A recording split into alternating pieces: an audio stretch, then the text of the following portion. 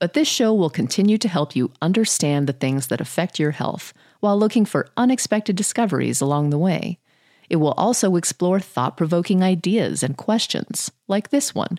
Mom deserves the best, and there's no better place to shop for Mother's Day than Whole Foods Market. They're your destination for unbeatable savings, from premium gifts to show-stopping flowers and irresistible desserts. Start by saving 33% with Prime on all body care and candles. Then get a 15-stem bunch of tulips for just $9.99 each with Prime. Round out Mom's menu with festive rosé, irresistible berry chantilly cake, and more special treats. Come celebrate Mother's Day at Whole Foods Market. Hey, it's Ryan Reynolds, and I'm here with Keith, co-star of my upcoming film, If, only in theaters May 17th. Do you want to tell people the big news?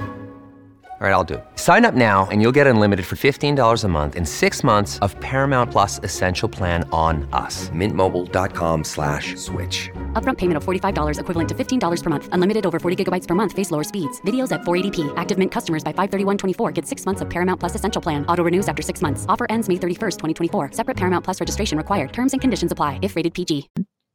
We've all gotten the message that we should get regular exercise. But is exercise something that we as humans really evolved to do? Here to help us answer that question is evolutionary biologist and author of the book Exercised, Daniel Lieberman. So welcome, Dr. Lieberman. Thank you so much for being with us today. Thank you so much. I'm delighted to be here. So you are a paleobiologist and professor of evolutionary biology. What exactly does that mean? How do you spend your work life? Well, I study human evolution in particular. I'm an evolutionary biologist who focuses on the evolution of human beings. And my focus really is on how and why the human body is the way it is, especially human physical activity. So I combine field work. So I work mostly in Kenya, but I also do some work in Mexico and other places like that. I do lots of work in the lab. So we do experimental biomechanics and physiology in my lab. And I also study the fossil record of human evolution. So I'm interested in, fossils and old bones that tell us, how we got to be the way we are. And so by combining those three different lines of inquiry, I study really the evolution of the human body from head to toe. That's great. So and we'll get more into this as we go on with our conversation, but what should we know about physical activity and our past to inform our health in the modern world? Well, I think it's important to understand that we evolved to be very physically active creatures. Here is a quick word from our sponsor. We take this few seconds off to inform you, our valued loyal listener, about the best health and fitness podcast shows from the Nezpod studios. Join us as we give you the best of the best health and wellness updates you can rely on for the treatment of chronic health problems. Classic functional medicine back to basics health tips and special updates from the best doctors in the United States of America. Check out this health and wellness podcast shows. Explore Health Talk Weekly, Healthy Lifestyle Matters, Excellent Health Digest, Healthy and Free Daily, and last but not least, Weekly Health and Fitness Corner. Also, check out Nasty Boy CC, the truest story never told fiction podcast, for that real life on the go experience with the 27-year-old golden boy, who made our guest invite #1 list. He tells us about his story as it happens in real time and in real life. It's Nasty Boy CC, the truest story never told. Go get a load of that happiness, because happiness is healthy as we know it. Join us every week as we continue to provide you the best of health and fitness wellness updates from around the globe. Enjoy the show.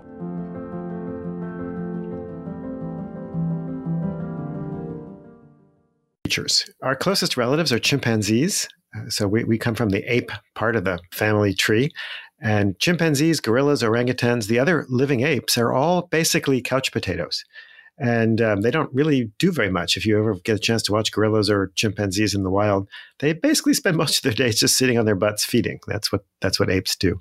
And they're basically inactive relative to most other species. But at some point in our human evolution, we evolved to become long-distance walkers. We evolved to carry. We evolved to run. We evolved to be very physically active so we could get a very high-quality diet. And so physical activity is sort of woven into our biology in a very special way.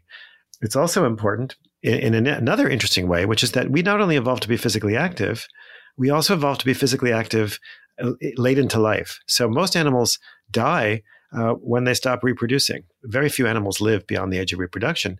But hunter-gatherers, our ancestors as well, tend to live a good 2 decades or so after they stop reproducing. And in those 2 decades, they don't retire and move to Florida or something like that. They stay extremely active, hunting, gathering, preparing food, etc.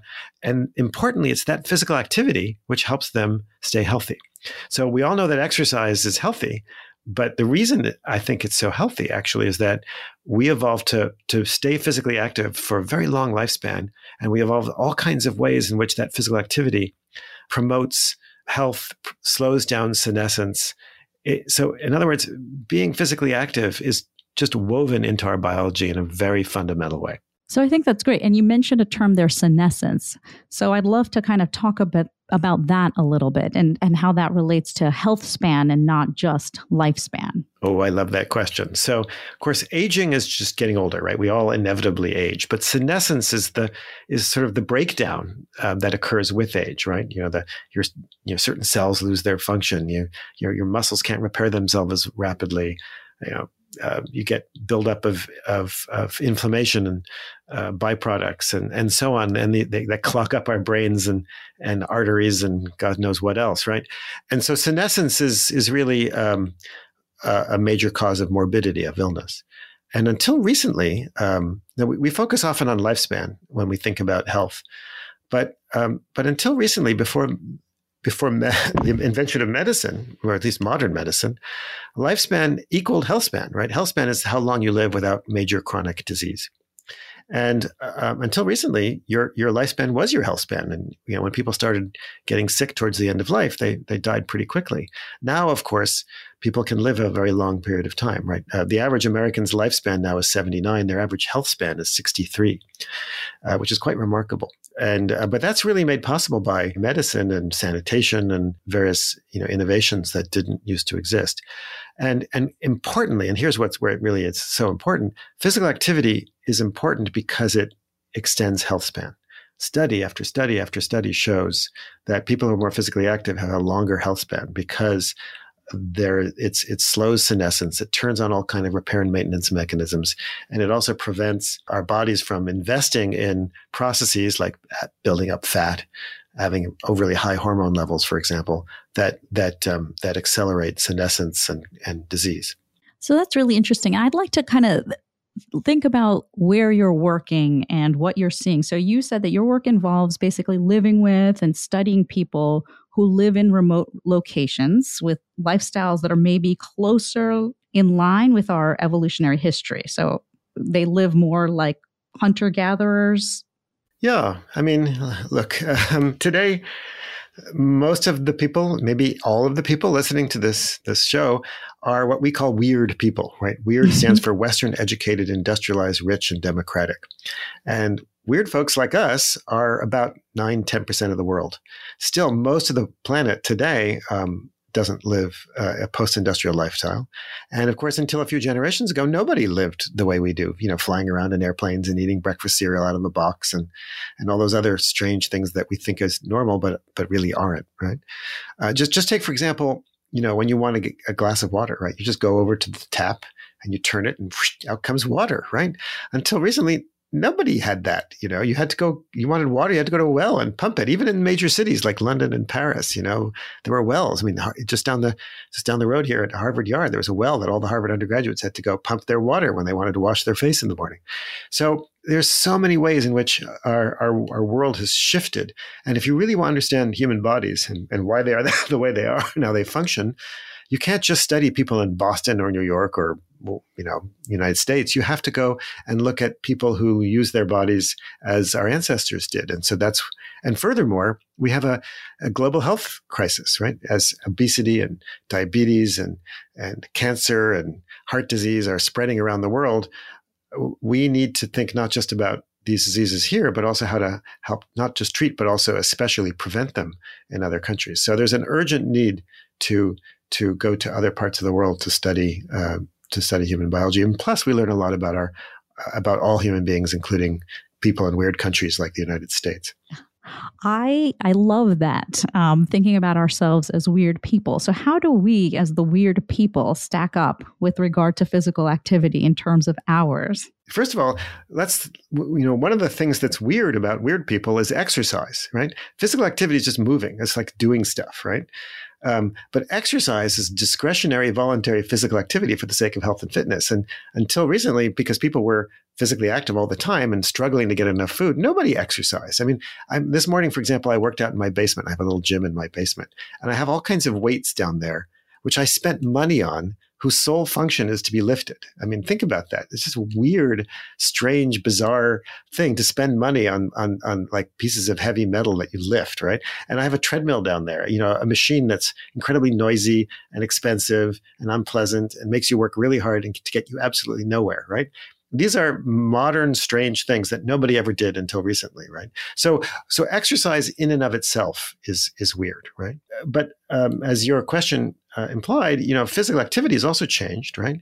And we have this sort of notion that our ancestors were these incredible super athletes who went out and worked super, super hard all day long and never sat, and but in reality, they were reasonably hardworking. The studies where we put sensors on people in different parts of the world, like farmers in Kenya where I work, or hunter-gatherers where some of my former students have collected data. Turns out your average hunter-gatherer works between like 2 to 4 hours a day of moderate to vigorous physical activity. So that's getting like a brisk walk or more. They do a lot, of course, light work as well throughout the day. But they also sit a lot too, about 10 hours a day. But the average American is maybe doing about 20 minutes of moderate to vigorous physical activity a day. So there's about a 6 to 10-fold increase, essentially, or decrease in modern Americans compared to what our ancestors did. And the other thing is that, as we mentioned before, and until recently, nobody retired. There was no such thing as retirement, right? People not only did this, they did it every day. There was no weekends. There were no holidays. They did it every day, and they did it throughout their lives until they were old. But in America, people, as they get older, we really seriously decrease our physical activity levels. And that's a problem, because study after study has shown that as you get older, exercise becomes more, not less important for health. So our lifestyle we're paying a price for it. And that price is alleviated to a large extent by medical care. But isn't it better to prevent a disease rather than treat it? And of course, one of the best ways of preventing disease, it's not the only one, but diet is important too. But physical activity is unquestionably critical for preventing many, many diseases. I think it's really key that we hone in on what you said very early on, which is physical activity versus exercise. And I think that a lot of us, especially doctors, so being a doctor, I will own this, is when we're in our office, we'll often tell people, and we'll kind of say it as a throwaway statement, like, okay, just make sure you're getting your exercise, or, get out there and get some exercise, which may leave people feeling frustrated, nervous. They don't know what that means. They don't know how much, versus physical activity. Yeah. Which is, do the things you need to do for life. Get up, sweep the floor, go out there and garden or dance or do something that is fun for you. So I'd love you to talk a little bit more about that. Sure. Well, the reason I called the book Exercised is that people today are exercised about exercise, right? They're anxious, they're confused, they feel a little bullied. Everybody knows that exercise is good for them. You don't have to tell them that. But people don't like it. And I think there's an ancient evolutionary origin for that, right? Because until recently, calories were limited, just like time is limited, right? The time you and I are talking right now is time that we will never get back, right? It's a one-shot deal, right? And calories are also limited for most people still on the planet, and were for all of our ancestors. And when you spend a calorie on one thing, you can't spend it on something else. And so when you're struggling to get enough calories, doing extra physical activity, which costs calories, is just a bad idea. So people have a deep-seated instinct to not, spend extra calories when they don't need to. And then all of a sudden we come along and say, hey, you need to exercise. And if you take the escalator or the elevator in your building, you're lazy. If you don't get out and run marathons or, whatever it is that you're lazy. And then we also sell it, right? Just do it, right? So we've commodified it. We've medicalized it. But the problem is that, look, we know that doesn't really work, right? Adherence to all kinds of medications is terrible. People don't even take their pills, right? So if you're not going to take your pill, how are you going to, trudge on a treadmill for half an hour, especially when it's unpleasant? So I think that rather than continuing to kind of prescribe it and commercialize it and commodify it, nothing which is wrong. I mean, there's nothing wrong with prescribing exercise, but every physician knows that it only goes so far, right? And there's nothing wrong with selling it or commercializing it. That's fine too. But we know that, only about 20% of Americans get even a moderate, 150 minutes a week of that's sort of recommended by every health organization. And I think we should try a kind of evolutionary anthropological approach to the problem, which is that we evolved to be physically active for two reasons and two reasons only. One, when it's necessary, and the other is when it's somehow rewarding, right? And we're not going to really make it necessary anymore, right? With machines and cars and Zoom and TVs and, whatever. So we need to make it necessary in a way that's also rewarding, right? And I think the way to do that is to make it social, to make it fun, to make it. So if you tell somebody, hey, go out and walk every day, right? With your friends, that sounds good. But you say, go exercise every day. That doesn't sound good at all, right? And if you, what about hey, you should, dance every day, right? Every culture engages in dancing. Dancing in fact, every culture you can find evidence for what I call endurance dancing. Why don't we do more dancing? It's a fantastic form of physical activity that we don't think of as exercise, but in a way it sort of is, right? And I could go on. There's plenty, sports, soccer for kids, walks, jog with friends. I mean, you can come up with all kinds of different ways of doing it, but I really think that making it social, making it fun, for all kinds of reasons, and I could go elaborate, is really, I think, something that we don't really try hard enough to do. Yeah, I think that makes so much sense. One, I will say to you that for the first time in many months, I did go, as I was reading your book and preparing for this interview, to a standing treadmill desk. And I did walk on it for a few minutes in deference to this conversation. So I did do that. And I did find it tedious and horrible and couldn't keep track of my notes. But the other thing that you said that I find so interesting is grandparents and as you age and what kind of physical activity you can do in a social way. And there's a lot being written now about COVID and how it's basically created multi-generational households again because we've needed so much help. People who have children are going back to work and their parents are moving into their homes to help them with child-related activities. And that's certainly happened in our home. My father came and started living with us. And he, I say, is really the caretaker for all of us. He gets up at 6:30. He's 84 years old. Gets up at 6:30, makes the chai for the entire household, gets the breakfast going for everybody, and then has a lot of times dinner ready when we get home. So I just can I find stay that with you? Indian food anytime you want it. Absolutely. So can you talk a little bit about that? I saw that you've been writing more on that and on that topic of grandparents and physical activity later into. Yeah. Here is a quick word from our sponsor. We take this few seconds off to inform you, our valued loyal listener, about the best health and fitness podcast shows from the Nespod studios. Join us as we give you the best of the best health and wellness updates you can rely on for the treatment of chronic health problems. Classic functional medicine back to basics health tips and special updates from the best doctors in the United States of America. Check out this health and wellness podcast shows. Explore Health Talk Weekly, Healthy Lifestyle Matters, Excellent Health Digest, Healthy and Free Daily, and last but not least, Weekly Health and Fitness Corner. Also, check out Nasty Boy CC, the truest story never told fiction podcast, for that real life on the go experience with the 27-year-old golden boy, who made our guest invite #1 list. He tells us about his story as it happens in real time and in real life. It's Nasty Boy CC, the truest story never told. Go get a load of that happiness, because happiness is healthy as we know it. Join us every week as we continue to provide you the best of health and fitness wellness updates from around the globe. Enjoy the show.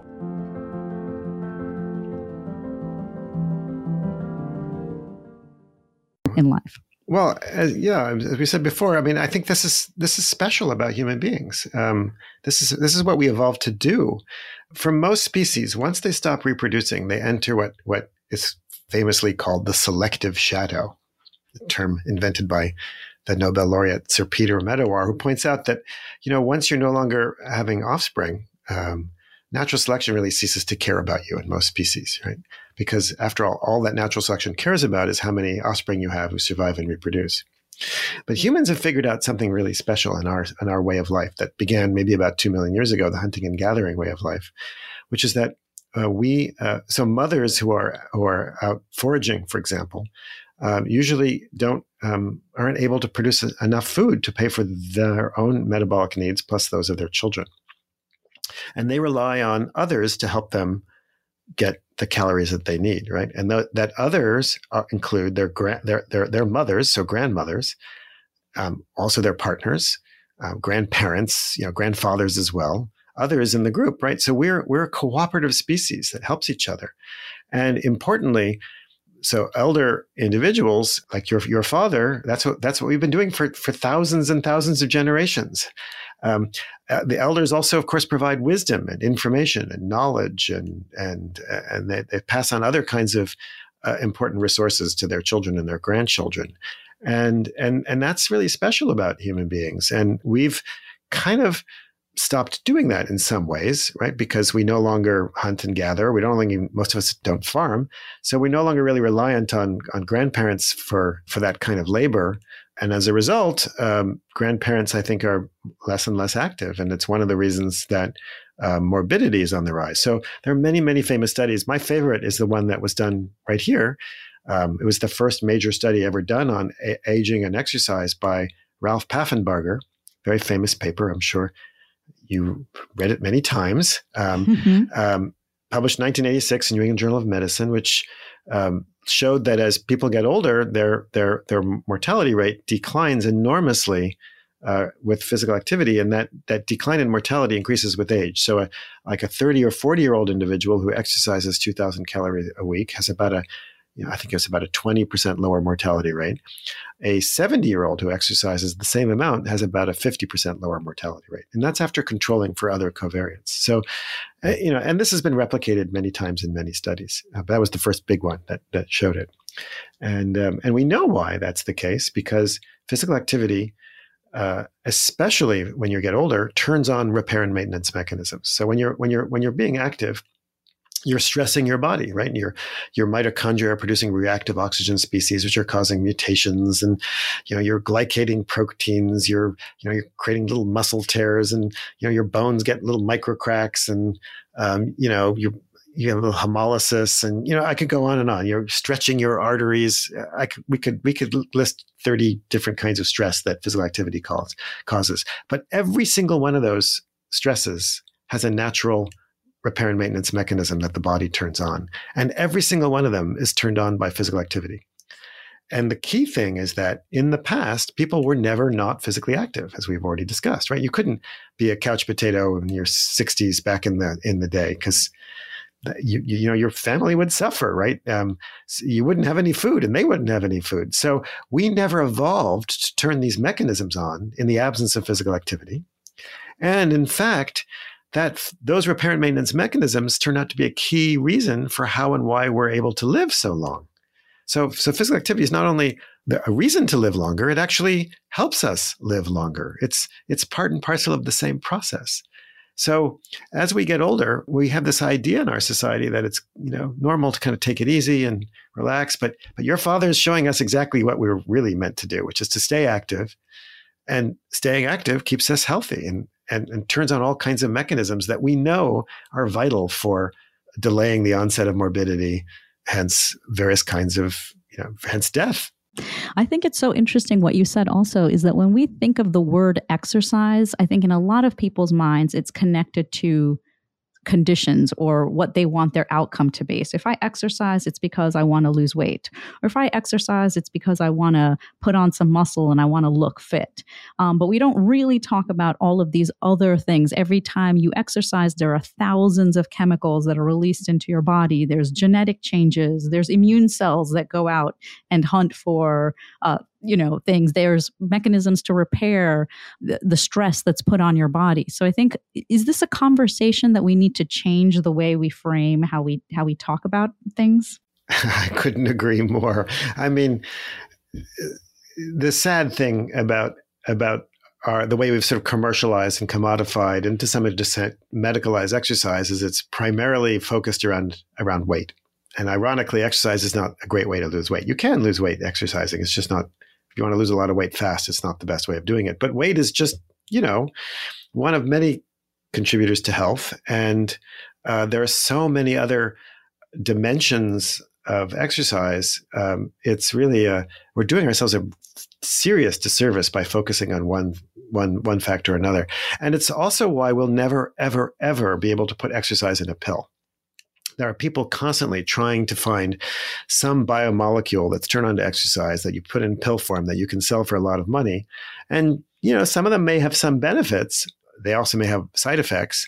But you're never, ever, ever, ever going to come even close to the benefits of physical activity from any kind of pharmaceutical. It's just not going to happen. It's impossible. It's there, as you say, there are thousands of genes that are turned on by physical activity. You can't turn that into any kind of prescription. It's still the one of the ideal ways, if not the most important way, along with diet and stress relief and other things to prevent illness. It's still indispensable. That's great. So in terms of changing the conversation, so in an evolutionary sense, does fit mean being ripped? I mean, is that what we're looking for fitness, we're looking for health span. We're not necessarily looking for being ripped or muscular. So can you talk a little bit about that? I mean, not that is not a great side effect of exercise, but back in the day, and by the day, I don't mean even all that long ago, when people were struggling to get enough energy, you wanted to have enough muscle to do what you needed to do. But any extra is actually a tax. Muscle is expensive, right? If you do serious weightlifting, you got to eat a lot, right? And so having extra muscle back when you're a hunter-gatherer doesn't need to be all that strong. Was actually a detriment. So our ancestors, they were reasonably strong. So if you look at graphs of, for example, grip strength against age in different populations like United States or England, et cetera, where there's lots of data, and then administer the same test to hunter-gatherers, they're kind of like 75th percentile, They're on the higher end of being strong, but they're not ripped, but the key difference is that as they age, they stay at a high percentile, and their strength drops less as they age because, of course, they don't have can openers and escalators and elevators but they don't have cans. They have to stay physically active, and they have to still use their muscles to generate force. So strength is maintained more throughout age, and that's of course important because it prevents sarcopenia. And sarcopenia, muscle wasting is one of the most, sad and debilitating ways in which people age, because as people lose muscle mass and become more frail, they have a harder time doing physical activities, which then leads to a vicious cycle because then they're less physically active, which then kind of continues the sort of degradation that occurs from inactivity.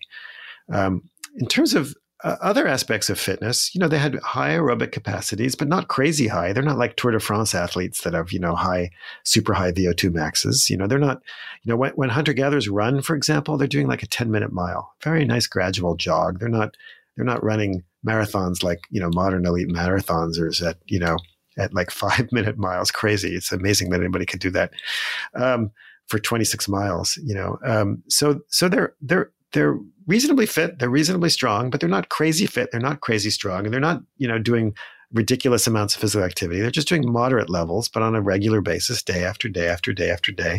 And we know that, all the epidemiological data tell us the same thing. If you're sedentary, your rate of mortality goes up. But if you just exercise 150 minutes a week, that's 21 minutes a day, your mortality rate, your all-cause mortality rate for a given age drops by about 30%.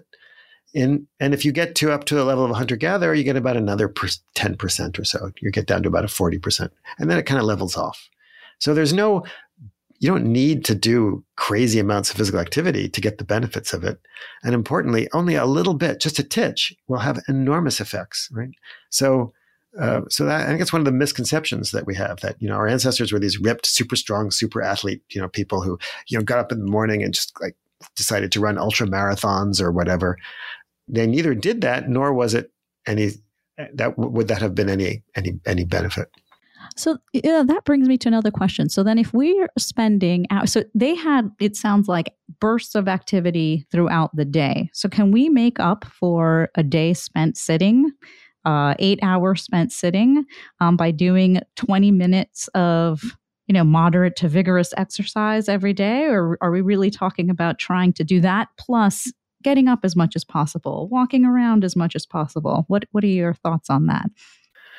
Well, the evidence is that kind of both are important, right? So certainly, if you look at the epidemiological data and say mortality rates or heart disease rates, for example, incidence with physical activity, it's much more closely correlated to leisure time physical activity than work time physical activity. So people who work sitting down, and most of us have jobs that require us to sit down for a long of the day, and then if they commute to work sitting down and then come home and sit down after dinner watching TV, we all know the routine, right? We're much more vulnerable to disease and various forms of aging when we do that. So it's also true that we sit a fair amount. Hunter-gatherers sit a fair amount, but when we sit, we tend to sit for much longer bouts than our ancestors, right? And we tend to sit in chairs that have backrests and things like that. And a number of studies, and it's a growing field of research, show that just getting up every once in a while, even if you're not doing anything serious, go make a cup of tea, go to the bathroom, go pet your dog, or mind a child or something like that. All of that. It kind of, turns your muscles on a little bit. It's a bit like turning your car engine on in the driveway. You're not using a huge amount of energy, but you do burn up some of the fats and sugars that are in your bloodstream. You turn on various genes.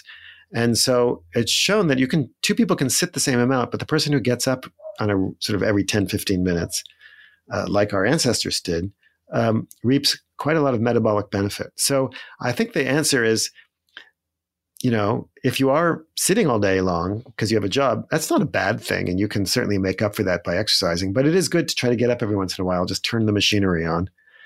You'll also get a benefit from that as well. I love that. So it's not procrastination when you get up and walk away from the work you're supposed to do. It's actually something you're doing for your health. I love that advice. Absolutely. And a couple of final questions before I let you go. So one is, what do you think about our attempt to sort of hack exercise? So you hear about the 1 minute HIIT program that is going to give you a whole bunch of health benefits. So Here is a quick word from our sponsor.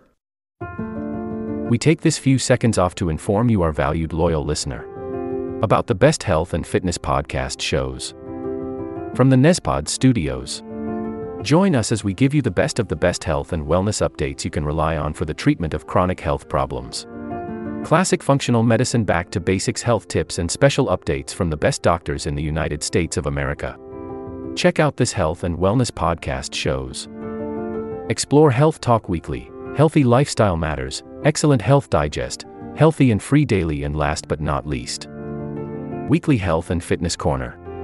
Also, check out Nasty Boy CC, the truest story never told fiction podcast, for that real life on the go experience with the 27-year-old golden boy, who made our guest invite #1 list. He tells us about his story as it happens in real time and in real life. It's Nasty Boy CC, the truest story never told. Go get a load of that happiness, because happiness is healthy as we know it. Join us every week as we continue to provide you the best of health and fitness wellness updates from around the globe. Enjoy the show.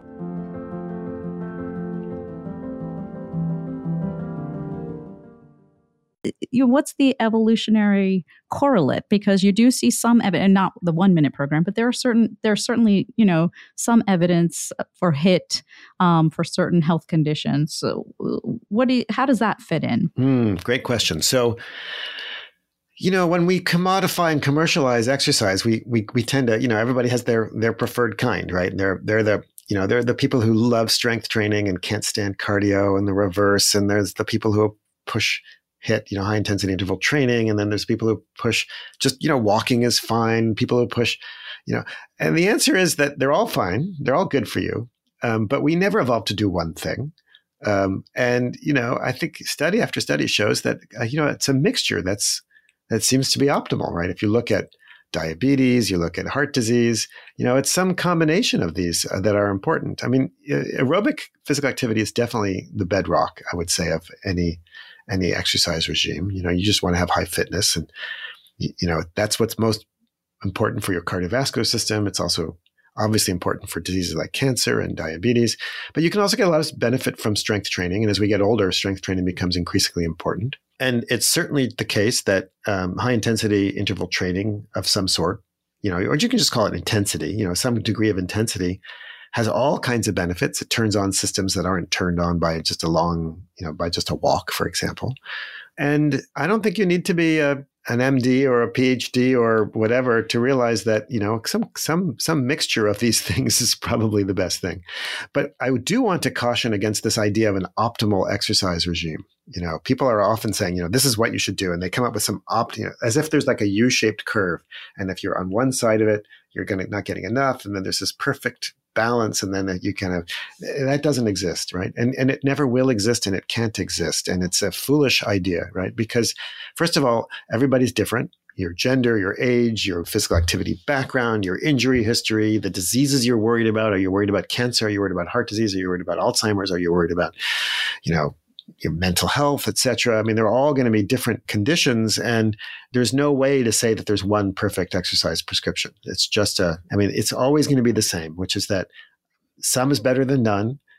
A little bit more tends to be a bit better. The benefits will eventually level off, and mixing it up is never a bad idea. And beyond that, we should just relax. I think that that's a great bit of sort of removing the judgment and the stress from the word exercise. I think, as we kind of learn more about these conditions, we can say downstream, one is a brain condition, one is a heart condition, one is, a kidney condition. But if we go upstream, they're really coming from some of the same types of behaviors that we're doing that lead us down the path of high blood pressure or, cognitive decline. So I think if we're going upstream and we're talking about prevention, then we're really talking about doing like what you said, exercise at some level, whatever works for us, and more is better. So what's your own exercise sort of origin story or your own sort of regimen at this point? Have you always been an exerciser? Did you start at some point? Well, I've always been reasonably active. I got into running because of my mother, who started running in the 1960s to liberate a gym that they built at the University of Connecticut, and they wouldn't let women use it. So she started running to liberate the gym. And I described my mother in the book. And so I grew up, my parents left to hike. And so we grew up hiking and skiing and jogging. But I never was I really was that cliched sort of kid who was picked last for most teams. I've never been a great athlete. But I enjoyed, getting out and walking and running and playing soccer and things like that. And I was I stayed reasonably active throughout my life. But when I started studying the evolution of running, that really kind of kicked things up a notch for me. I started getting invited to marathons to give lectures. And I thought, well, I should try one of these days. And actually the very first time I put a number on my chest was to run a marathon in my 40s. So I had never run even a 5K race. So I'm kind of late in life, kind of more serious athlete. But it's been really wonderful for me. And I've made so many friends and enjoyed it. And it's been a key part of my life. Can I return to a topic, though, that you covered a little earlier? Yes, please. About because you mentioned all these diseases and exercise. And I also wanted to mention that one of the things that we're learning about so many diseases that afflict people is that they're related to inflammation. And we all know that inflammation is partly caused by obesity, so especially visceral fat, which is very pro-inflammatory. But one of the things that we've been learning recently is that the major way that the body so exercise is good because it helps reduce visceral fat. Fine. But the other thing that we're learning is that the major molecules, the major cytokines that regulate inflammation aren't produced by our immune system. They're actually produced by our muscles. Myokines cytokines that come from muscle, myokines. And so when skeletal muscle is active, when you go out and do stuff, we're actually regulating inflammation. And so that's why exercise is so important for every inflammatory related disease you can think of. Alzheimer's, nothing comes close to exercise for preventing Alzheimer's. Atherosclerosis and high blood pressure, nothing comes close to it. And of course, diet is also important too, but exercise is important. Cancers, many cancers are the incidence of cancer is considerably reduced, especially breast cancers, colon cancer, etc., by physical activity. The list goes on and on and on and on. Diabetes, etc. So, and it's because of this, because exercise really helps tamp down inflammation as well as turn on repair and maintenance mechanisms that are needed to repair the damage that's caused by an inflammation. So, again, you don't need to do that much, but we never evolved not to do it, and I think that's the key. It's a mismatch to be not physically active. So we often talk about exercise as medicine, right? But really, it's a better way of thinking about it from an evolutionary perspective is that's the absence of physical activity increases your vulnerability to a wide range of diseases. So it's the absence of exercise that's sort of anti-medicinal. I love that. So if I have got it correctly, please add what you think I've missed. So if we want to turn something that we have not evolved to do into something that we find rewarding, we should do it in groups, find social connection, do as much as we can, and try to do the antidote of being inactive. Am I missing anything? Yeah, we all everybody kind of knows that, right? Have fun. If it's fun, you'll do it. If it's not fun, you'll find a way to follow your instincts, right? I often say, you think about it when you're we've all been there in a mall or a subway stop or, airport where there's an escalator next to a stairway, right? There were no escalators in the Stone Age, right? But everybody crowds onto the escalator instead of the stairway, even knowing full well they should take the stairs, right? Why? Because it's a deep and fundamental instinct to save energy, right? And it's not that these people are lazy, there's anything wrong with them. They're just being normal, right? So how do we get people to take the stairs? Well, shaming and blaming them is not very effective, right? That just pisses people off, myself included, right? But if you make the stairs fun or rewarding, like, hey, you say if you meet your other friends are on the stairs, well, you're going to take the stairs with them so you can chat to them. And by chatting with them as you go up the stairs, you'll have a good time and you'll reward each other in various ways. And it ceases to be exercise. It's just a pleasant way to get from here to there, right? And so the more we make physical activity social, the more reward we'll get from it, the more benefit we'll get from it. And we don't need to make people feel like they have to do crazy amounts to get some benefit. Just, adding a few minutes a day can have a huge effect. And eventually, slowly, you can add a little bit more. But, you don't need to do a huge amount to get an enormous benefit. Well, thank you. And I have to say that this conversation was incredibly rewarding for me as well. This will conclude the episode. Thanks for tuning in. If you like what you hear, please leave a comment and subscribe. Thank you.